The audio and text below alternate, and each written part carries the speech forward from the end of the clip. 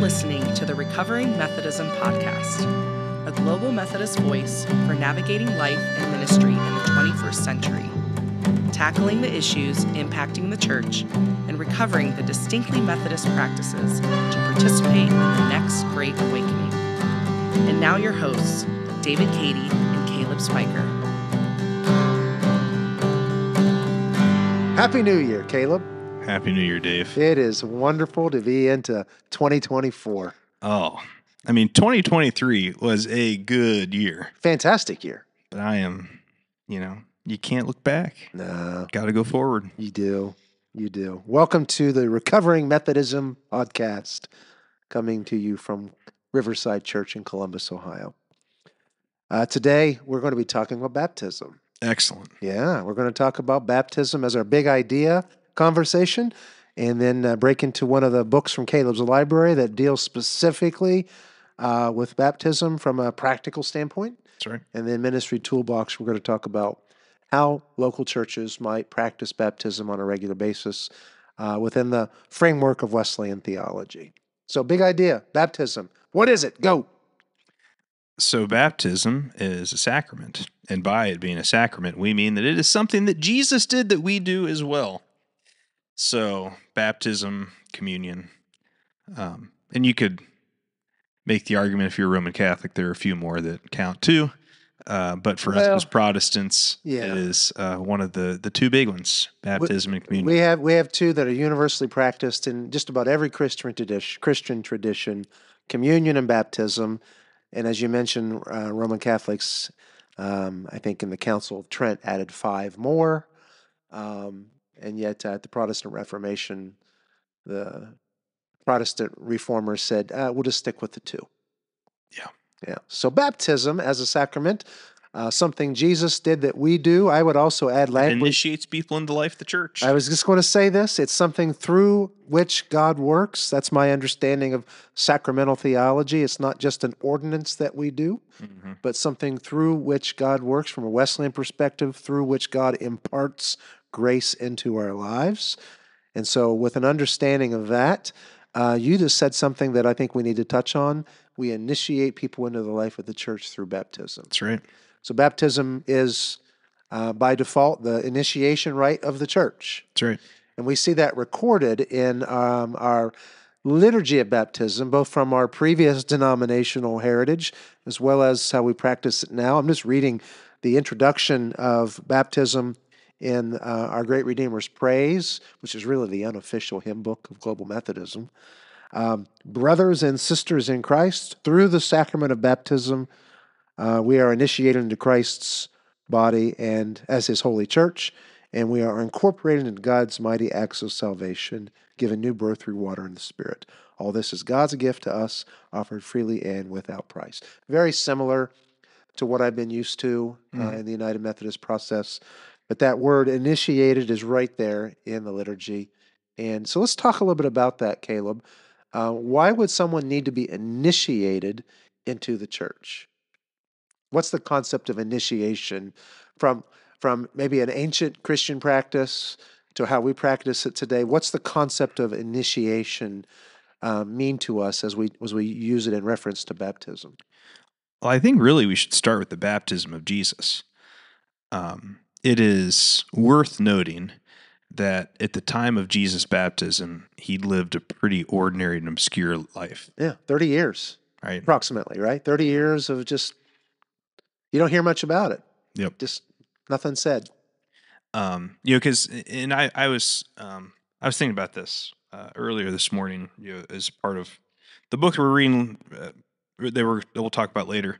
I was rereading the chapter on baptism, and there was a line that got me, thinking. It's and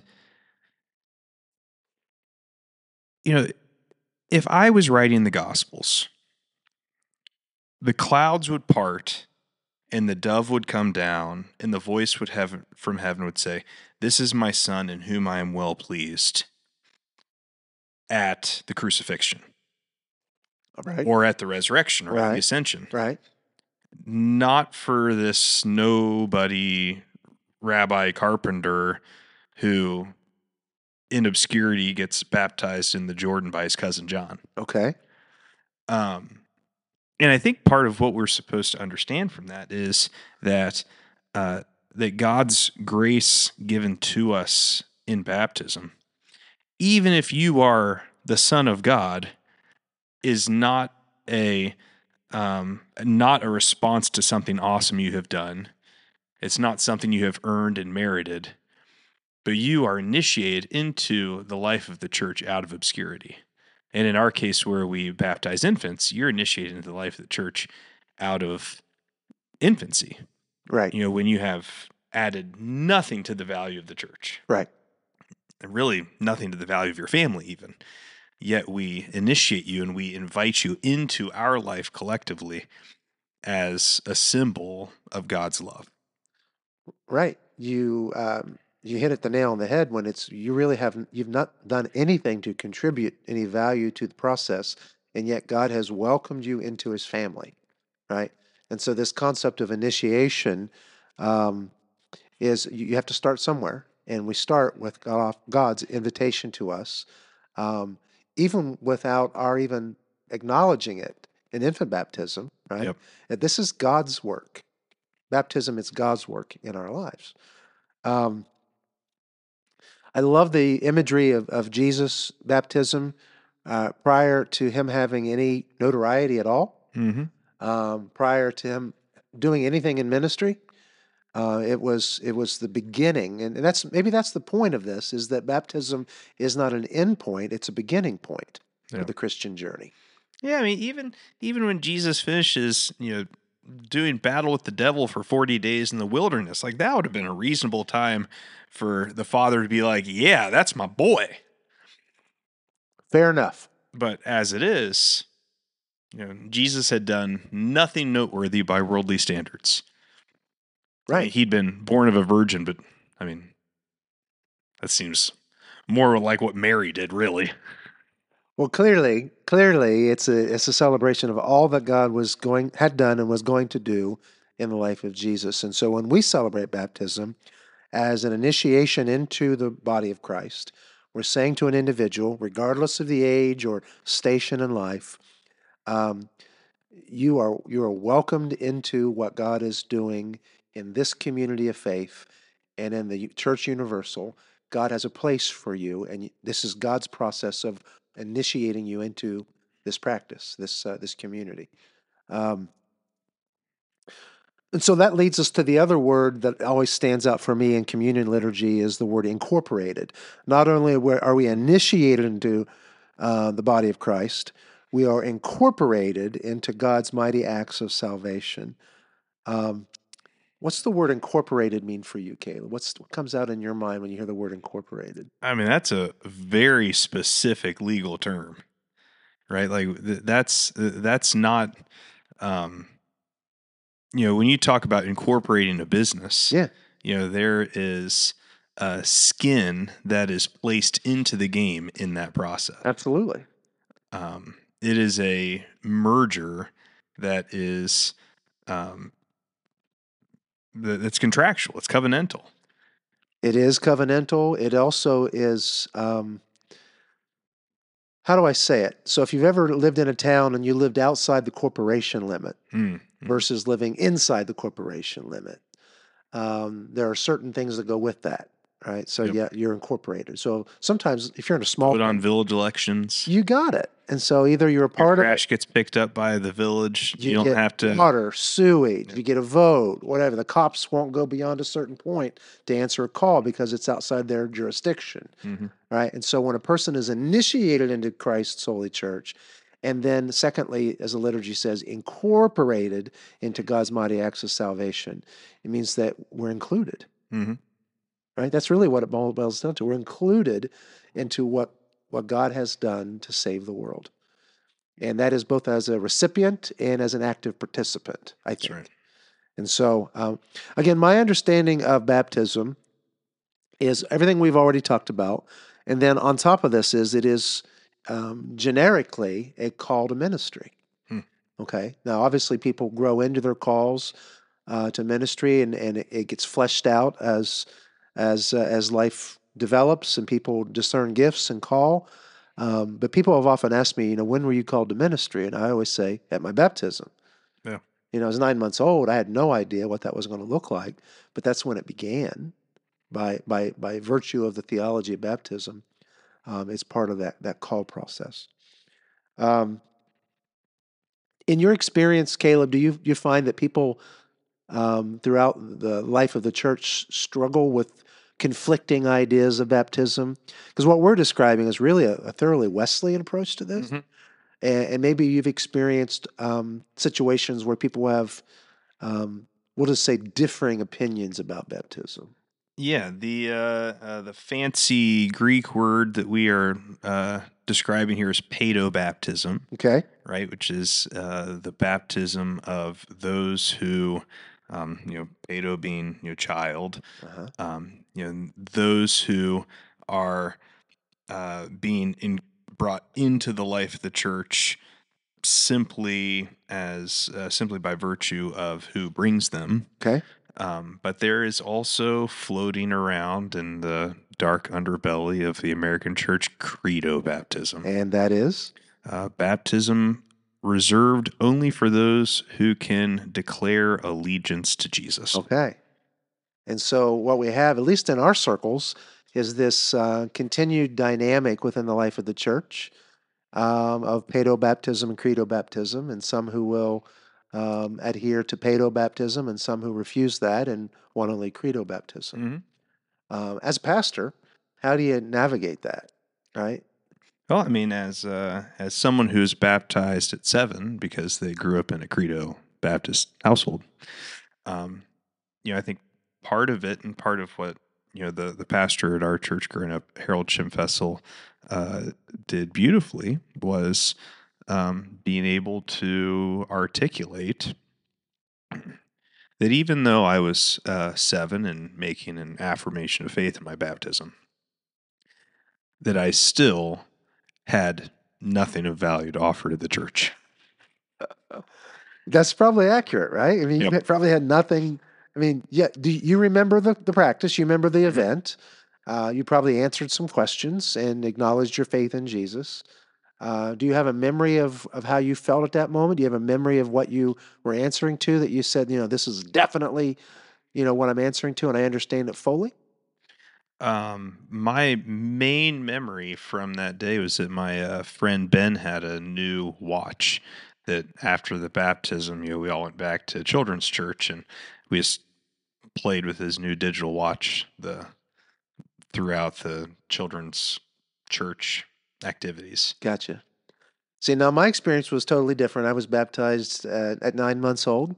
And just for the record, I was baptized 9 days prior to the EUB Methodist merger in 1968. 9 days prior.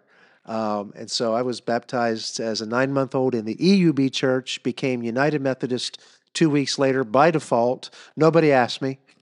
And that's what I became, and grew up in that tradition, and went to seminary through answering a call to ministry and ordained as a United Methodist pastor.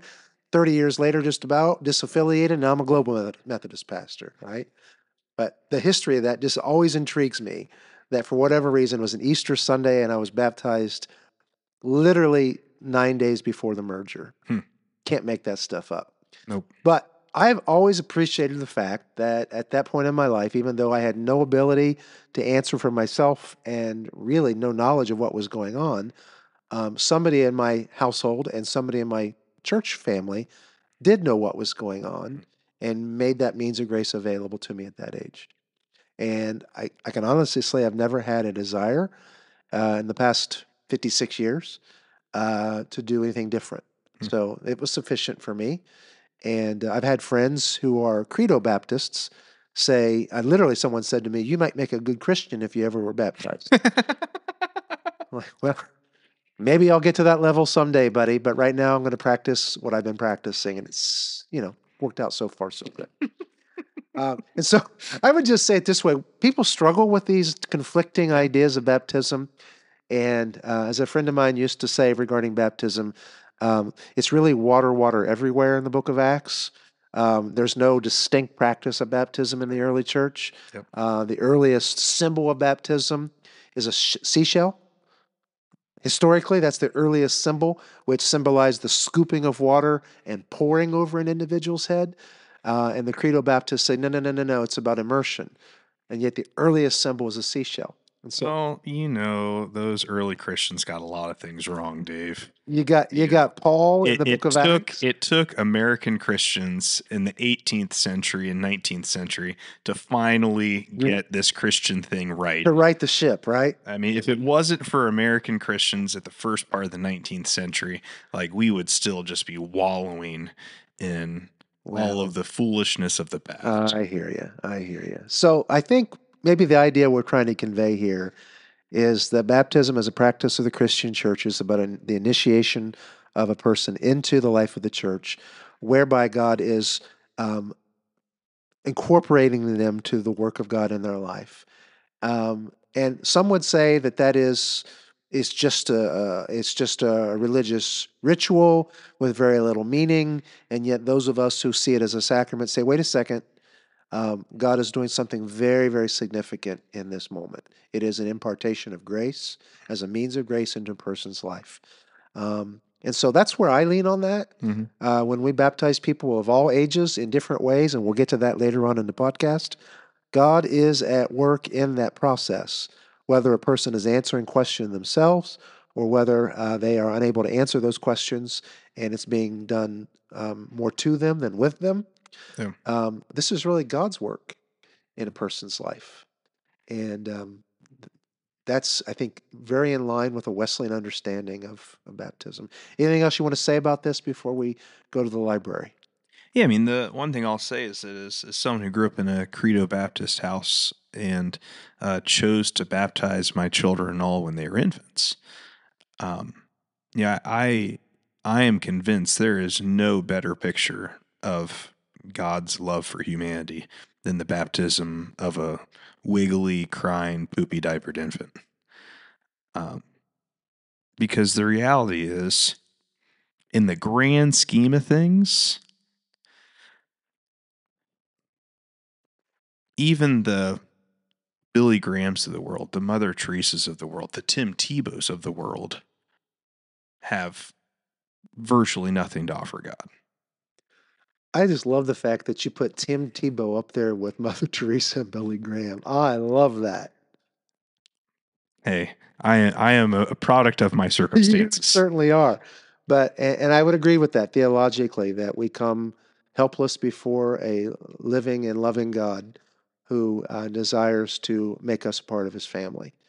So as we get to the toolbox, we're going to be able to tackle some practical ways that gets done with people of all ages who come to us for baptism with perhaps varying belief on the practice of that, and maybe kind of navigate that for ourselves and for those who are listening today.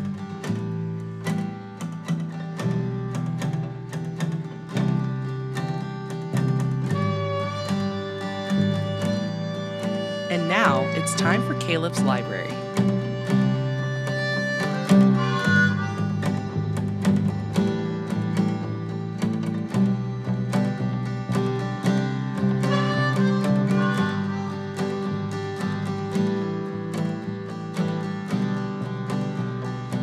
Folks, we're back for Caleb's Library, one of our favorite parts of our podcast, in which we take a look at a book that Caleb has read or is reading or reread. And he's going to look at a book today. Give us the title of this book, Caleb. So this is Liturgy of the Ordinary, Sacred Practices in Everyday Life by Tish Harrison Warren. All right. And how old is this book, you think? About less than 5 years old. Less than 5 years old. It was the Christianity Today Book of the Year in 2019, 2020. Well, how about that? 2016. So it was the Book of the Year in 2017. All right. So 6-7 years. Yeah. Relatively new. Yep. Liturgy of the Ordinary. Mm-hmm. And so, as I understand the book, you call it at least your kids call it the peanut butter and jelly book. Yep. My mother-in-law calls it the peanut butter and jelly book. Is that who calls it? Yep. Because it has a picture of peanut butter and jelly on the cover. And so the concept here is that we can experience a rhythm practice of liturgy and God's presence in our lives through ordinary daily living. Yep. Okay. Yep. And so how does this relate to baptism? So Tish Warren's first chapter is on baptism. And she has a chapter on confession and a chapter on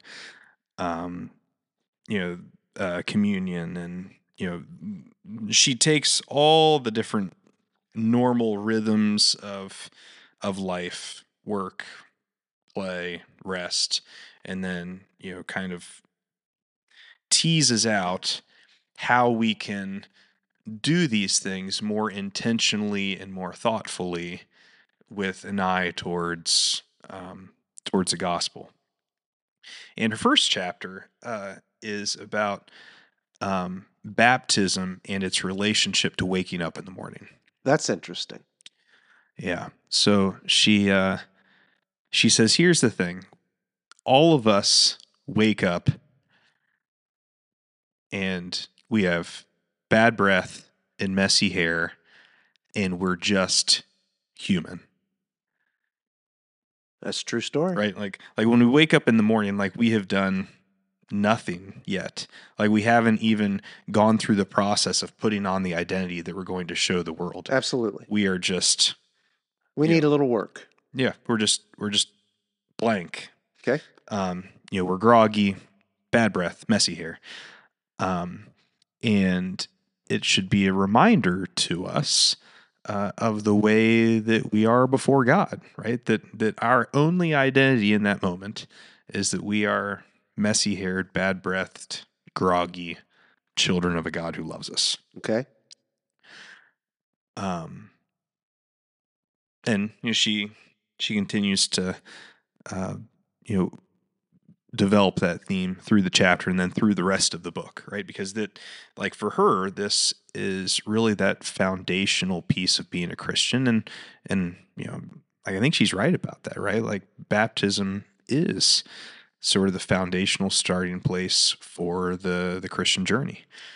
It is the starting place and the foundation to which we return. Mm-hmm. I have this image in my mind. I remember Luther, whenever he was tempted or whenever he failed or succumbed to sin, he would always come back to, I am baptized.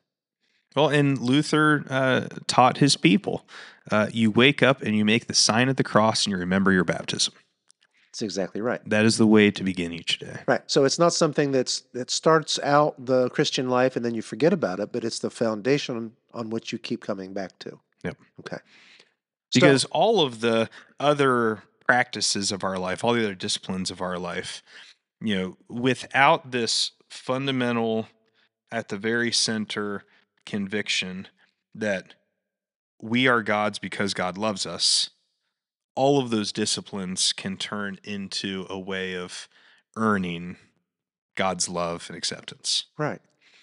But when we start from the place of we are naked and needy before a holy God, and He chooses to love us anyway, right, it radically transforms the entire outlook of the Christian life. It really does. And so that's always been a part of my ministry process that always caused concerns for me when people, indicated that it had to be a person's choice and they had to be able to understand. And I'm like, I appreciate that very, very much. I really do, except for it feels as though that there's this different level of citizenship. Those who were baptized as babies and have no memory of it, and those who have made this profound decision to be baptized at a later date. And it's not dual citizenship at all. Yeah. Okay. So I like this concept of starting that Tish makes in the book of starting out the day. And how does she tie in baptism to this? Is there a daily practice that she's referring to that she's trying to tie to baptism? Shower, brushing the teeth. What does she talk about there? I mean, I think she's largely encouraging that Lutheran practice, right? Like when you wake up in the morning, like acknowledging your breath is bad and your hair is messy and you are groggy, and if someone asks you to do complicated math, you're going to fail. That's okay, because in that moment, your sole identity is the most important part of your identity, and that's that you are loved by God. Right. And so maybe you've had this experience before. I know I have, where someone will say, I was baptized a long time ago, whether it was as a baby or as a young person or a teenager, but it didn't mean anything. Have you Really? you ever heard someone say that? I it's good. Like, I've heard people say it, but no one said it to me, and that's a good thing, because we would have had a conversation that would have had them like me less, probably. Well, I've worked a few Emmaus walks in my life over the past 30 years, probably closer to 50 Emmaus weekends, and at least, and that conversation has often been shared, where someone would say, I was on a spring break. I was a freshman in college, and they were doing baptisms in the ocean. I decided to do it, but I didn't know what I was doing, and it didn't mean anything to me, or didn't mean anything. And I'm like, well, actually, maybe it did mean something. Why do Um, you think you're here right now? yeah, maybe in that moment, you were baptized and initiated into God's mighty holy church and incorporated into God's mighty acts of salvation, and you really had nothing to offer in that process. Mm-hmm. And the fact that you're here today having this conversation and this Emmaus weekend is an indication that God has been faithful to his promise, That's right. right? And so I always try to pastorally push back on this concept that it didn't mean anything. Good for you for being pastoral. I, that's maybe someday I'll grow into that too. That'd be nice. So, how does Tish sum up the end of the first chapter? And how does that follow through with the rest of the book? Well, yeah. So, the end of the first chapter sort of transitions into the rest of it. She's like, look, all of these disciplines and all of these practices, they have to start from recognizing that you are a beloved child of God. Um, like, none of this is something that um, none of this is uh, like, none of the Christian life is about earning the love and acceptance of God, because you already have it. Right. So, give us an indication as you walk through the chapters of the book real quickly here. What are some of the other daily practices that she touches on? So, from there, she goes to making the bed. I think she reads Jordan Peterson or something. Exactly. Brushing your teeth, losing your keys, eating leftovers, fighting with your spouse, checking email, right? So, like, all these very, you know, uh, regular, ordinary, mundane things. Um, but she talks about how making the bed is about, uh, you know, make your bed intentionally, because it's part of having a ritualized, ordered life. Sure. Um, Brushing your teeth, because it's part of taking care of the body that you've been given. Right. Um, you know, Losing keys and recognizing um, the the confession of that you're fallible and in need of Stuff happens. help. Yeah. Um, and she goes all the way through, all the way to the final chapter is on sleeping. Sabbath rest in the work of God. You recognize that even when we stop, God doesn't. One of the quotes I found on Goodreads from this book says, "The new life into which we are baptized is lived out in days, hours, and minutes. God is forming us into a new people, and the place of that formation is in the small moments of today." Hmm. And so it sounds like what she's done in the book is taken common everyday experiences that we can all relate to and sort of sanctified them in a way to say, listen, these are sacred, even though it's ordinary and mundane. Yeah. God is still at work in this. And our identity in Christ gets lived out and fleshed out in these ordinary moments. As she tells the story of having a friend who was a missionary in Calcutta, who left because there's just nothing exciting going on here in the West. You got to go onto the fringes and the cutting edge of where God is moving and doing stuff. Right. And that the person was initially really distraught to find out that even in Calcutta, most of life is very mundane. Very mundane. It's doing chores and sitting with people and taking care of your body, and it's not all that different, right? But the reality is that God works in the middle of all those places. One of the other quotes I found that I really liked was, "Everyone wants a revolution. No one wants to do the dishes." And the reality is, in the there are certain rhythms to life wherever you go, and there are things you have to do um, to make life what it is. But God is present and at work in those moments. And so the idea here is that as we live out our identity in Christ as baptized people in the Church of Jesus, um, that's reflected in the reality that we are wholly loved by our Father in heaven, who made us and who calls us by name. That's right.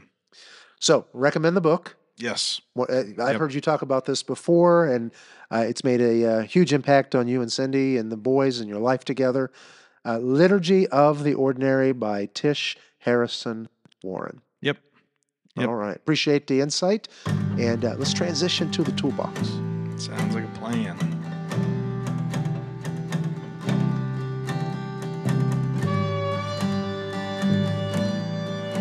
Now for some practical wisdom for church leaders. Let's open up the pastor's toolbox.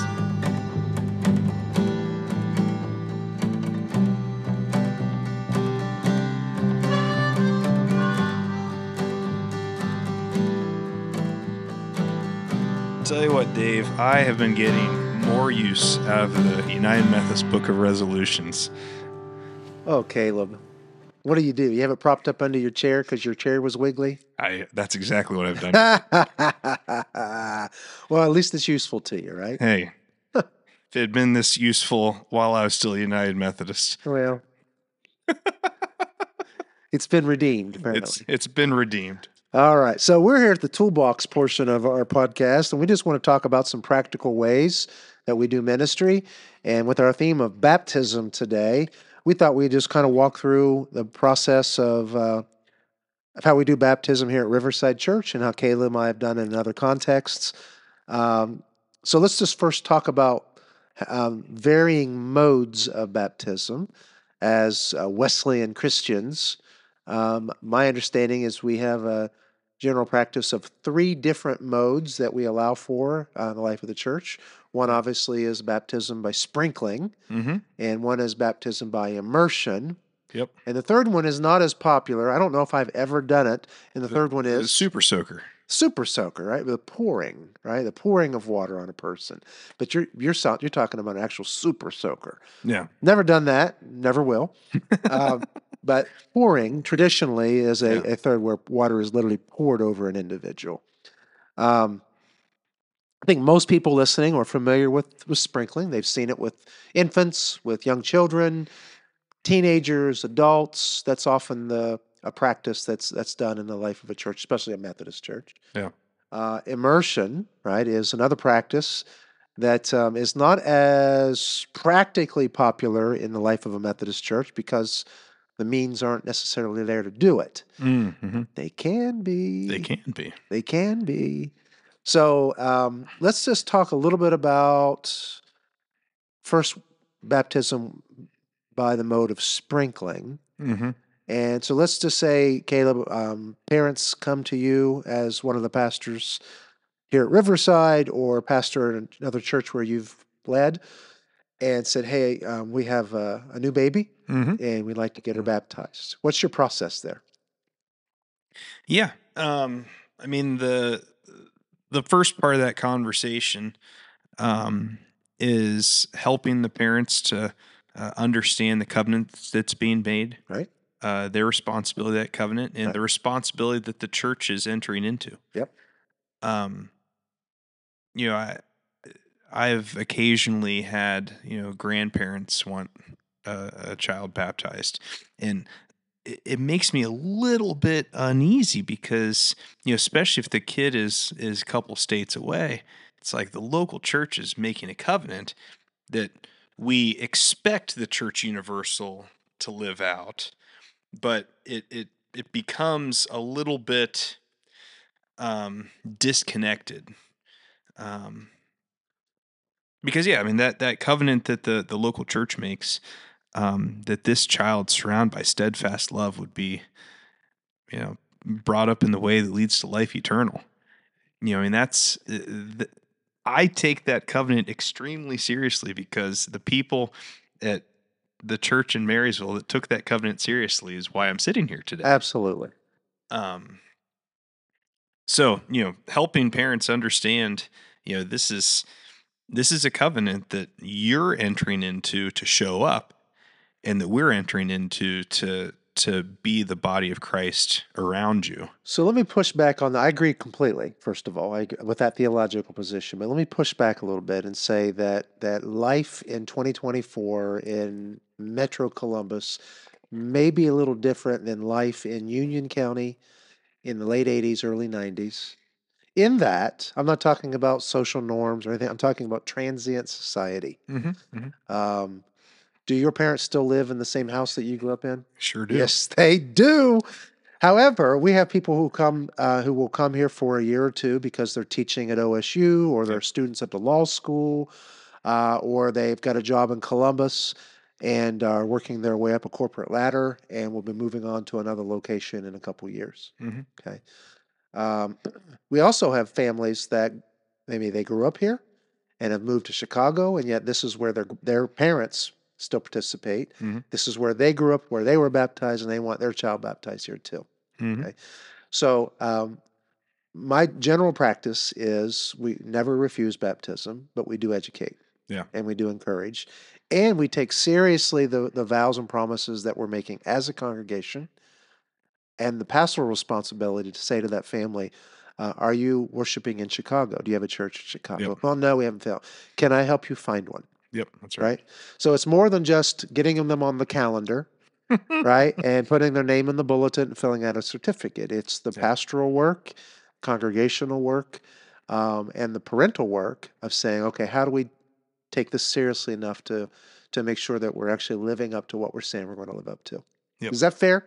Yeah, I completely agree. Okay. So, what about the family that comes to you and says, our child has not been baptized because we want that to be their decision, and that But we'd like you to dedicate him. Yeah. Or her. Yeah. What do you do there? I say, I'm just a lowly associate pastor. You need to talk to Dave. Oh, that's nice. That's nice. That's nice. How have you handled that in other contexts? So strangely enough, that question has never come up. Really? I mean, that was the question that my mother asked Charlie Cecil 35 years ago. And Charlie said flat out, I will not dedicate an infant. Okay. Well, it's not our practice, right? It's not theologically in line with the practice of a Wesleyan Methodist congregation. So I was faced with that early on in ministry, and I asked one of my mentors, and he said, well, just do a dry baptism. And I wasn't comfortable with that answer because that seems like we're dodging the bullet here. But there is a way, I think, to try to surround a family with a congregation, pray for that child, bless that child. I've never seen biblical evidence of an infant dedication or baby dedication. No. Yeah. And I've often people point to Jesus at the temple when he's presented at the temple. And I'm like, you do realize he was being circumcised on the 8th day and being marked by a covenant of God's promise, right? Isn't that what? And being set apart and consecrated for the ministry of the Lord. Right. And so there's a little difference in the theology when someone says baby dedication versus baptism. But I don't want to, I want to try to honor where people are and say, okay, how can we have the church surround you and your family and pray for your child and promise to work alongside of you.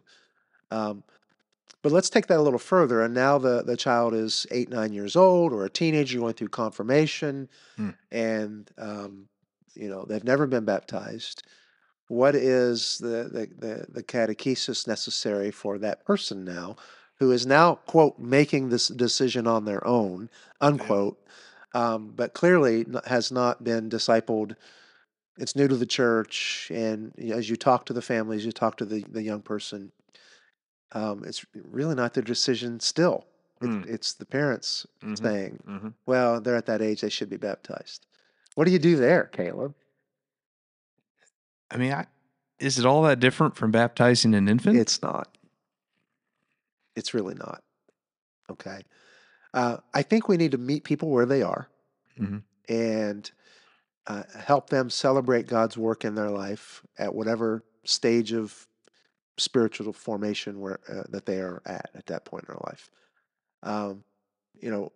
As we've said in previous contexts, the gospel can be offensive. We don't need to be.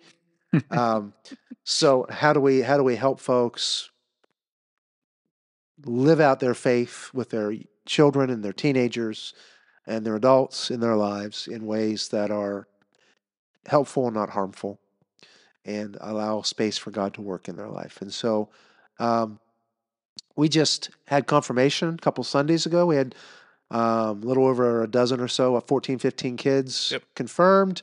And as it turned out, there were 4 kids that had not been baptized. Yeah. And so for them, it really wasn't confirmation. It was really profession of faith. And so for 3 of those young people, they preferred to be immersed. So what did we do, Caleb? What did we do? We went right into the heart of Philistia and drove up to Costco and found ourselves an inflatable hot tub and fired it up and filled it up, and we have a portable baptistry. You betcha we do. $400.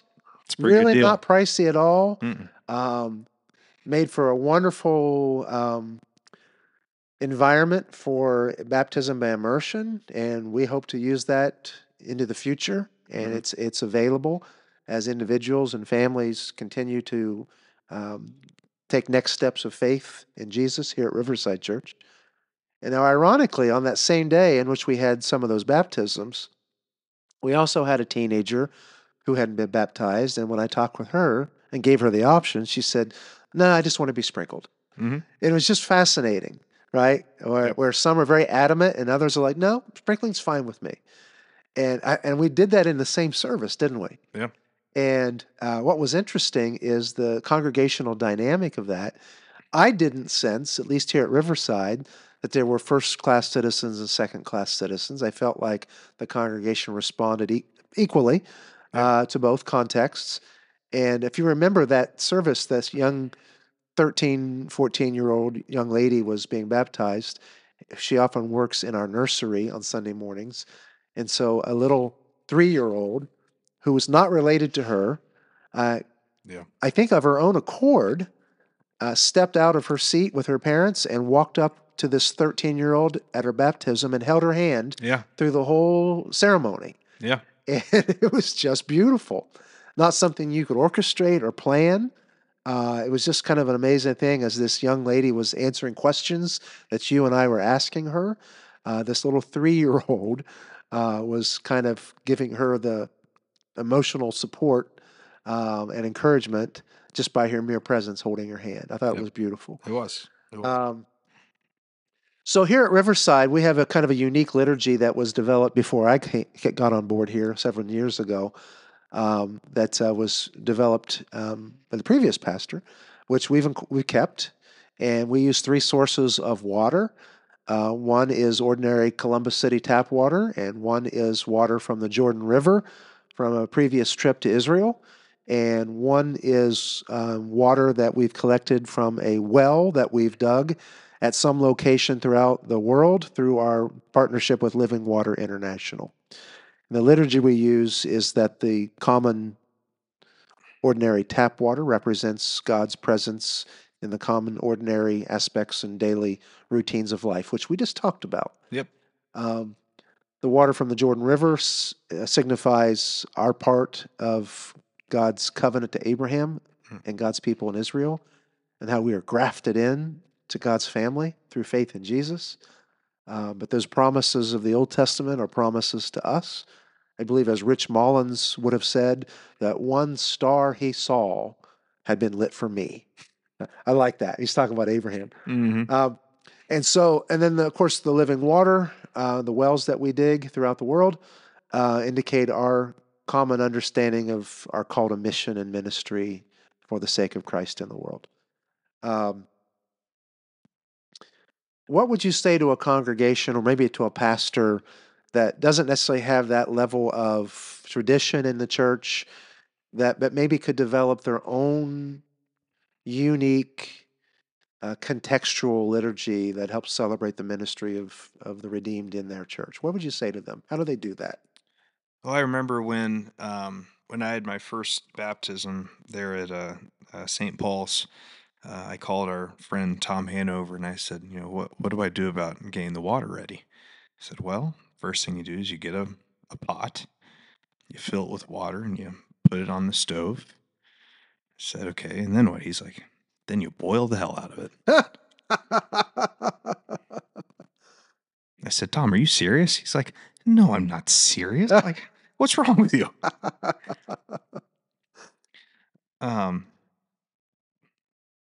Which is just to say, I think there are a lot of ways that we can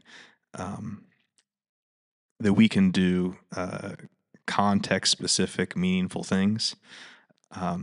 In our context, in the heart of Columbus, using Columbus tap water makes sense. There are other communities that the river runs through in a certain way. That going and collecting some of that river water would be really meaningful. Like I would think, if I was the pastor of a church in Pittsburgh, I would consider getting water from all three rivers that merge. Absolutely. Right.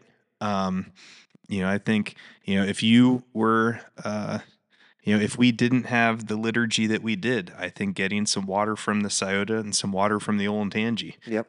would make sense. Lake Erie, if you're up on the lake, Yeah. right? And so even in small towns, there are places that are meaningful to your people, right? That you can incorporate that water into the liturgy of your baptism. I can't remember who I was talking to about this, but they were saying that in their church they have the family brings some water from home, and then like the sponsor brings some water. I love that.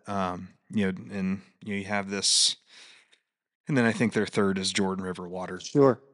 Sure. But I think any time that we can be more intentional and more thoughtful to help mark the passage of time. Yeah. It's worth making that investment of energy to do so. I think so too. And I think it helps the congregation connect in deeper ways to the practice of baptism in their particular context. I have seen practice of baptism, especially with infants, but it can be done at any age, where the congregation literally gets out of their seats and surrounds the individual, and it's almost like a Lion King moment where the baby's lifted up, right? And the people surround them, and it's a beautiful imagery of the congregation surrounding an individual, where you're literally being baptized into the body of Christ. Yep. That it's not, something that's separate from the congregation, but the congregation is literally a part of it. Yeah, and I've been a part of some more liturgical churches that there's really like one good door to come in, and they leave the baptismal font by that door. So as you walk in, you can remember your baptism, and it's that like passing through the waters of baptism. Sure. Brings you into the sanctuary. Absolutely. That's always been a meaningful practice for me as well, in places where that's available, where you touch the water or make the sign of the cross on your forehead to remember your baptism and to be thankful. Anything else you'd add to our toolbox conversation today? One thing maybe we might, because I know this is really, really part of your call to ministry, is what do you do after baptism? What is there? What's the discipleship look? I mean, are you done at that point? Obviously, we've talked about this. This is initiation. Yeah. So maybe just real quick here, you could touch on ways that people could do follow up following baptism to help families live into their promises or individuals live into their promises and help congregations live into those promises as well. What's that look like from your perspective? Yeah, I mean, I think in the context um, that I've seen it done the most faithfully. Um, I think about a family who had their twins baptized, and their discipleship group was up there with them, That's nice. right? Very nice. And like I think that is like if we think about um, our discipleship group, covenant group, whatever you want to call it, share group, being sort of this extended gospel family. Um, I think having some intentional language around what it is that you specifically, as part of that, micro community within the larger community, what is the covenant you're making to this family? Um, and being able to have clarity around that, I think is helpful. I think one of the problems that the consumerization of the church has given us is that oftentimes when we're thinking about um, small groups, we're thinking about putting together like aged people. Mm-hmm. Um, Whereas I think the wisdom of the history of the church and just paying attention to life as we know it on this planet would say that no, you really should have people at every stage in every group. Right. Um, because I know for us with a 5, an 8, and a 9-year-old, there are things um, that we can share with someone who has a 2-year-old, that we have raised a 5, an 8, and a 9-year-old in the same world that they're raising that 2-year-old in, whereas someone who maybe has a 30-year-old, Right. they raise their kids in a different world. Sure. Right? Like there wasn't that, um, conversation around personal screen time, right? Oh yeah. There was a different conversation around, um, you know, youth sports on Sunday morning and Wednesday nights or Right. whatever else. Right. But there are a whole bunch of things that as our kids become teenagers that we need people who've gone on before us to help us make sense of some of the things that never change. Sure. Right? Like puberty doesn't change. Oh. Death, taxes, and puberty. Like, having people who've navigated that, ideally who've navigated it well, but also people who've navigated it poorly, who are thoughtful enough to be like, oh yeah, don't do this thing. Mess that one up. And I think that's part of the value of the church and the body as God's given it to us, is that we have this community of people with a shared desire to live into the fullness of who God has created us to be, and to raise children into the fullness of who God has created them to be. Because we all have friends, and we don't necessarily have the same goals for either ourselves or our children. But ideally, in the church, we have people who have a shared sort of vision for what we hope to see in the future. I think that's really important because, like we've said, now 7 times in this podcast, baptism's the beginning. It is the beginning. It is not the end. And figured out how to get out of the blocks and not fall flat on our face into the cinders. A good thing. Absolutely. So if you're listening to the podcast and have other thoughts or questions about baptism, just send us an email at recoveringmethodism@gmail.com. Make sure you subscribe to our podcast. Give us a 5-star review. Pass it on to your friends. We'd love to have some more folks listen, and love to hear from you. Yeah, and a quick note on our, not the last episode that dropped, but the extra one that dropped on Sunday the 31st. That was the prayer van that we did together as a church. And if you'd like to do that in your city, it'll be close, right? Like most cities have an outer belt that you can drive in about an hour. Sure, most cities do. But also people who live in the rural areas have county roads. They could circle their county. That's right. Or their community. What we did on Sunday, December 31st, is there was about 20 of us. We kind of carpooled around the city of Columbus, around 270. Takes about 45, 50 minutes. I think you guys put together a 54-minute little content podcast for us to follow. It was wonderful. There were 3 people in our car, and we kind of sang together and prayed together and answered some of the questions and prayed around our city. And anybody can do that. Anybody can do that. And I'd like to see us do more of that. I thought it was well done and very helpful. Yeah. So if you saw it, it's like, what is this thing? And why isn't there any of the silliness I'm used to? That's why. That's why. But hey, we appreciate you listening today. And we'll be back next week. Absolutely. Once again, Happy New Year. Thanks for listening.